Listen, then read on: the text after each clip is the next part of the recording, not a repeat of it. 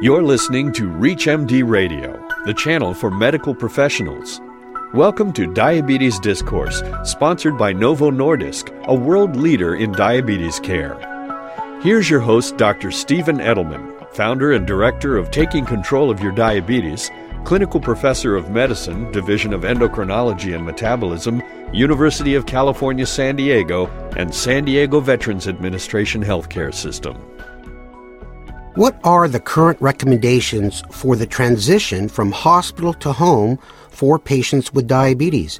Joining us to discuss inpatient and outpatient treatment guidelines is diabetes nurse practitioner and certified diabetes educator at New York Presbyterian Hospital, Weill Cornell Medical Center in New York City, Dr. Jane Jeffrey Seeley. Dr. Seeley, welcome to ReachMD.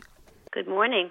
Jane, it's good talking to you again. I think this is one of the unmet needs in diabetes care is the transition from the hospital to the home. What are some of your opening thoughts, and tell us what are the current guidelines from the major diabetes organizations?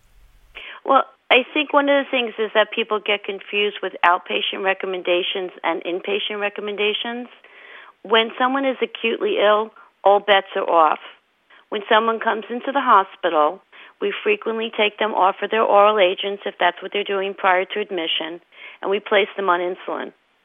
We often use basal and bolus insulin. We see what happens. We give them what they need to get their blood sugar controlled. But when it comes time for discharge, we need to think about what's going to happen next. And a lot of times that doesn't happen, and the patient is sent home on whatever they needed in the hospital. If they're no longer acutely ill, they don't need to be at that level of care any longer. Yeah, and especially if they were well controlled on oral agents as an outpatient and their illness or, whatever they brought them into the hospital caused, inflammation, caused them to go on insulin, then you got to do that transition back. And I think many hospitals don't have a good system. Well, I want to stay on that thought for a minute because you brought up something extremely important. When the patient now has to go home and they were on oral agents prior to admission, they will often tell me, gee, I only need insulin when I come here. But what happens is if you do an A1C, you can weed out the people that actually needed to be on insulin but were not. Many of the patients that I meet who were on oral agents prior to admission, I actually sent home on insulin because their A1Cs are above 9%. Got it. It's something that they needed already. And they probably were reluctant to start on, and maybe they were going to someone in primary care that didn't have the resources to start them on insulin, and it was, being delayed. So this is a great opportunity to start someone like that on the insulin therapy and give them ample opportunity to practice the skill while they're in the hospital. Yeah, now, Jane, as you know, one size doesn't fit all. And so in a hospital, you might be giving basal and pre-meal boluses, but many people won't need that, let's say, for lack of a better word, intensive regimen when they leave. So how do you decide what type of insulin regimen to use? You got type 1s, you got type 2s. Type 2s come in on oral, type 2s already on insulin. So there's not an easy answer to that question. And honestly, that's one of the most common reasons that I'm consulted to see a patient is to figure out that transition from inpatient to outpatient and what makes sense for that individual, what they can learn to do safely and effectively, and what they can support when they leave. So, for example, if I find that they're not using a lot of mealtime insulin, but their fasting blood sugars are really even with that dose of glargine, I might just send them home on the glargine once a day and see what happens, or I may add ripaglinide, which is very short-acting, secretagogue, to replace the mealtime insulin and see what happens with that. Now, in terms of the different insulins, some hospitals really are quite restrictive, and they'll say use NPH and the older regular. But what about Detamir, which is also called Levemir, and we also have Glargine and Lantus, and the fast-acting analogs, Novolog, Humalog, and Apidra. So I prefer to use those in the hospital and not deal with some of the older insulins that have really unpredictable pharmacokinetics and pharmacodynamics.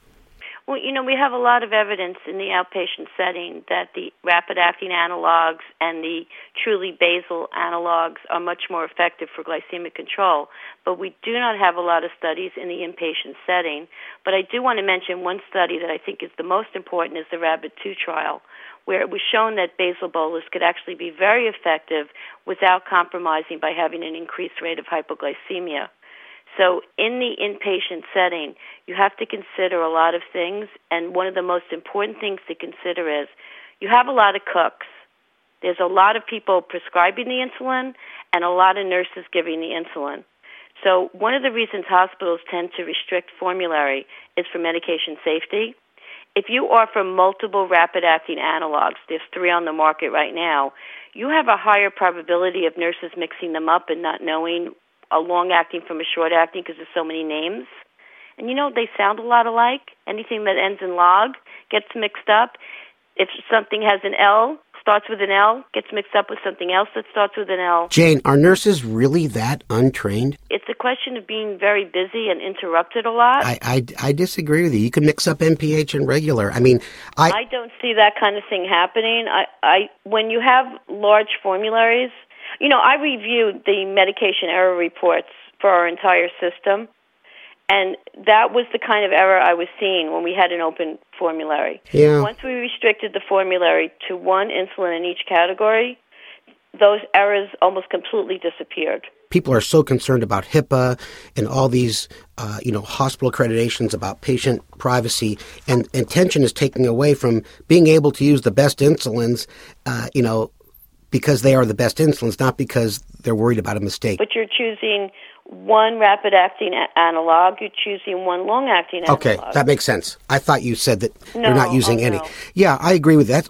No, we have 1 from each category. We have 4 insulins. Regular insulin is only used in an IV bottle. Well, I think a lot of hospitals are realizing that it is not a physiologic insulin for mealtime or for correction in an acutely ill patient. Let's quickly talk about the best ways to recognize, treat, and prevent hypoglycemia in acutely ill patients, which may be tough if you're laying in an ICU and you can't really express yourself well. This is a really big problem because I think I've found, talking to colleagues across the country, a lot of hospitals don't have a strict hypoglycemia protocol.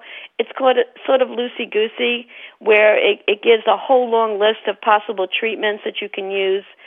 I did a survey once asking nurses around my institution what they did to treat hypoglycemia, and I learned that people were doing crazy things like going to the soda machine and buying a can of Coke because they did not have what they needed to treat.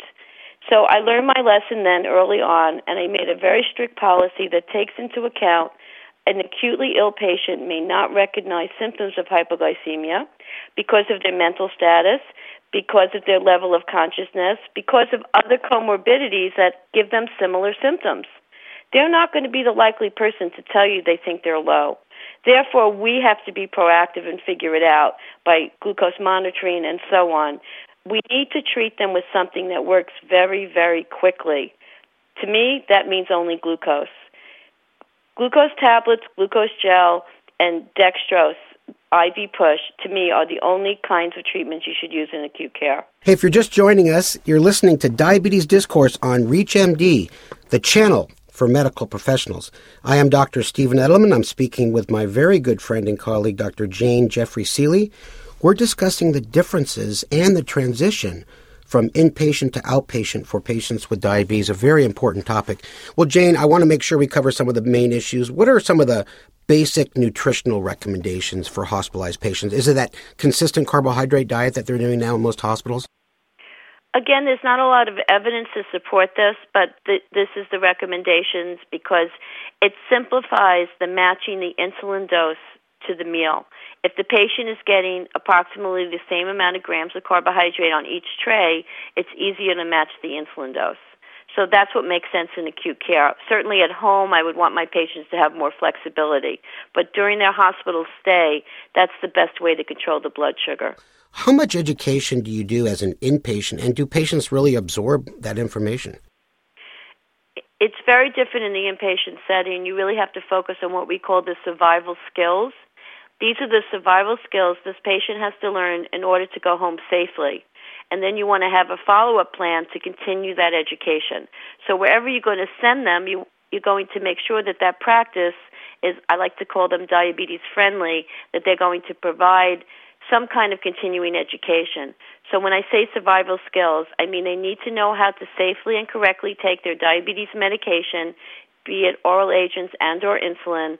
They need to know the very, very basic information about carbohydrate counting, which foods have carbohydrate that have to be counted, what a portion size looks like, and how many portions they can have each meal. That's it.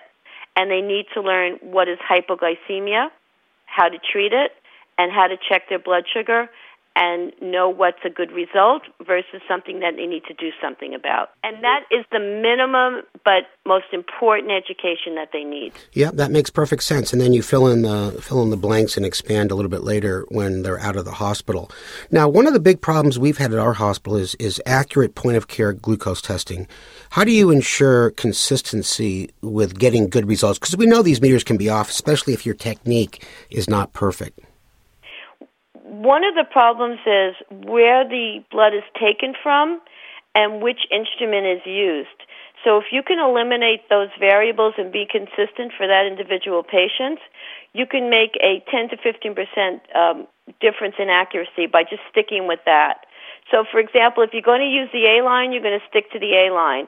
If you're going to use the meter that also does blood gas analysis, you're going to use that meter. If you're going to use capillary blood from the finger, then you're going to use that point-of-care testing meter that only does that. Do you see what I'm saying? So in acute care, you will probably be using, other than the finger, and you will probably be using an analyzer that also does blood gases. But you need to be consistent. Well, Jane, we've come to the end of the show, and there's so many good things to talk about inpatient, outpatient. I really appreciate your expertise.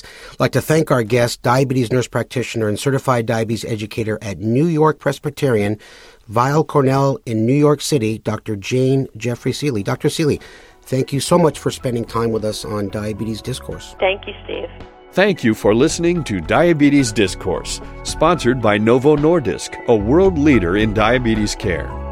To learn more about diabetes and the role of GLP-1, visit novomedlink.com/DIA. For more details on the interviews and conversations in this week's show, or to download the segment, visit us at reachmd.com. In last week's class, we talked about how diabetes affects the whole person, and we left off with an important question. Are we looking at every part of diabetes? To help us answer this question, I've invited one of my colleagues as a guest speaker, Dr. Jackie Brennan, who has been practicing endocrinology for over 25 years. Hi, everyone. Thanks for having me. I'm happy to be here to discuss a key issue in diabetes, whether or not we're looking at the whole picture. As you know, sustained control of A1C is important, but we can't stop there. Weight, cardiovascular risk, and beta cell dysfunction are also part of the problem. Specifically, I'd like to talk about GLP-1 and how it impacts multiple systems affected by diabetes. Can anyone tell me more about it? Yes, Jamie, go ahead. GLP-1 is a natural hormone that helps regulate glucose metabolism, and the multiple actions of GLP-1 are critical to glucose control. Exactly. In a glucose-dependent manner, GLP-1 stimulates the beta cells in the pancreas to secrete insulin and inhibits the liver from releasing excessive glucose by reducing glucagon secretion from alpha cells. Anyone know what else it does? What about you, Sam? Yeah, doesn't it help control weight by slowing gastric emptying and inducing a feeling of satiety? Yes, and GLP-1 may also play a role in improving beta cell function, a key to slowing diabetes progression. But why is this so important?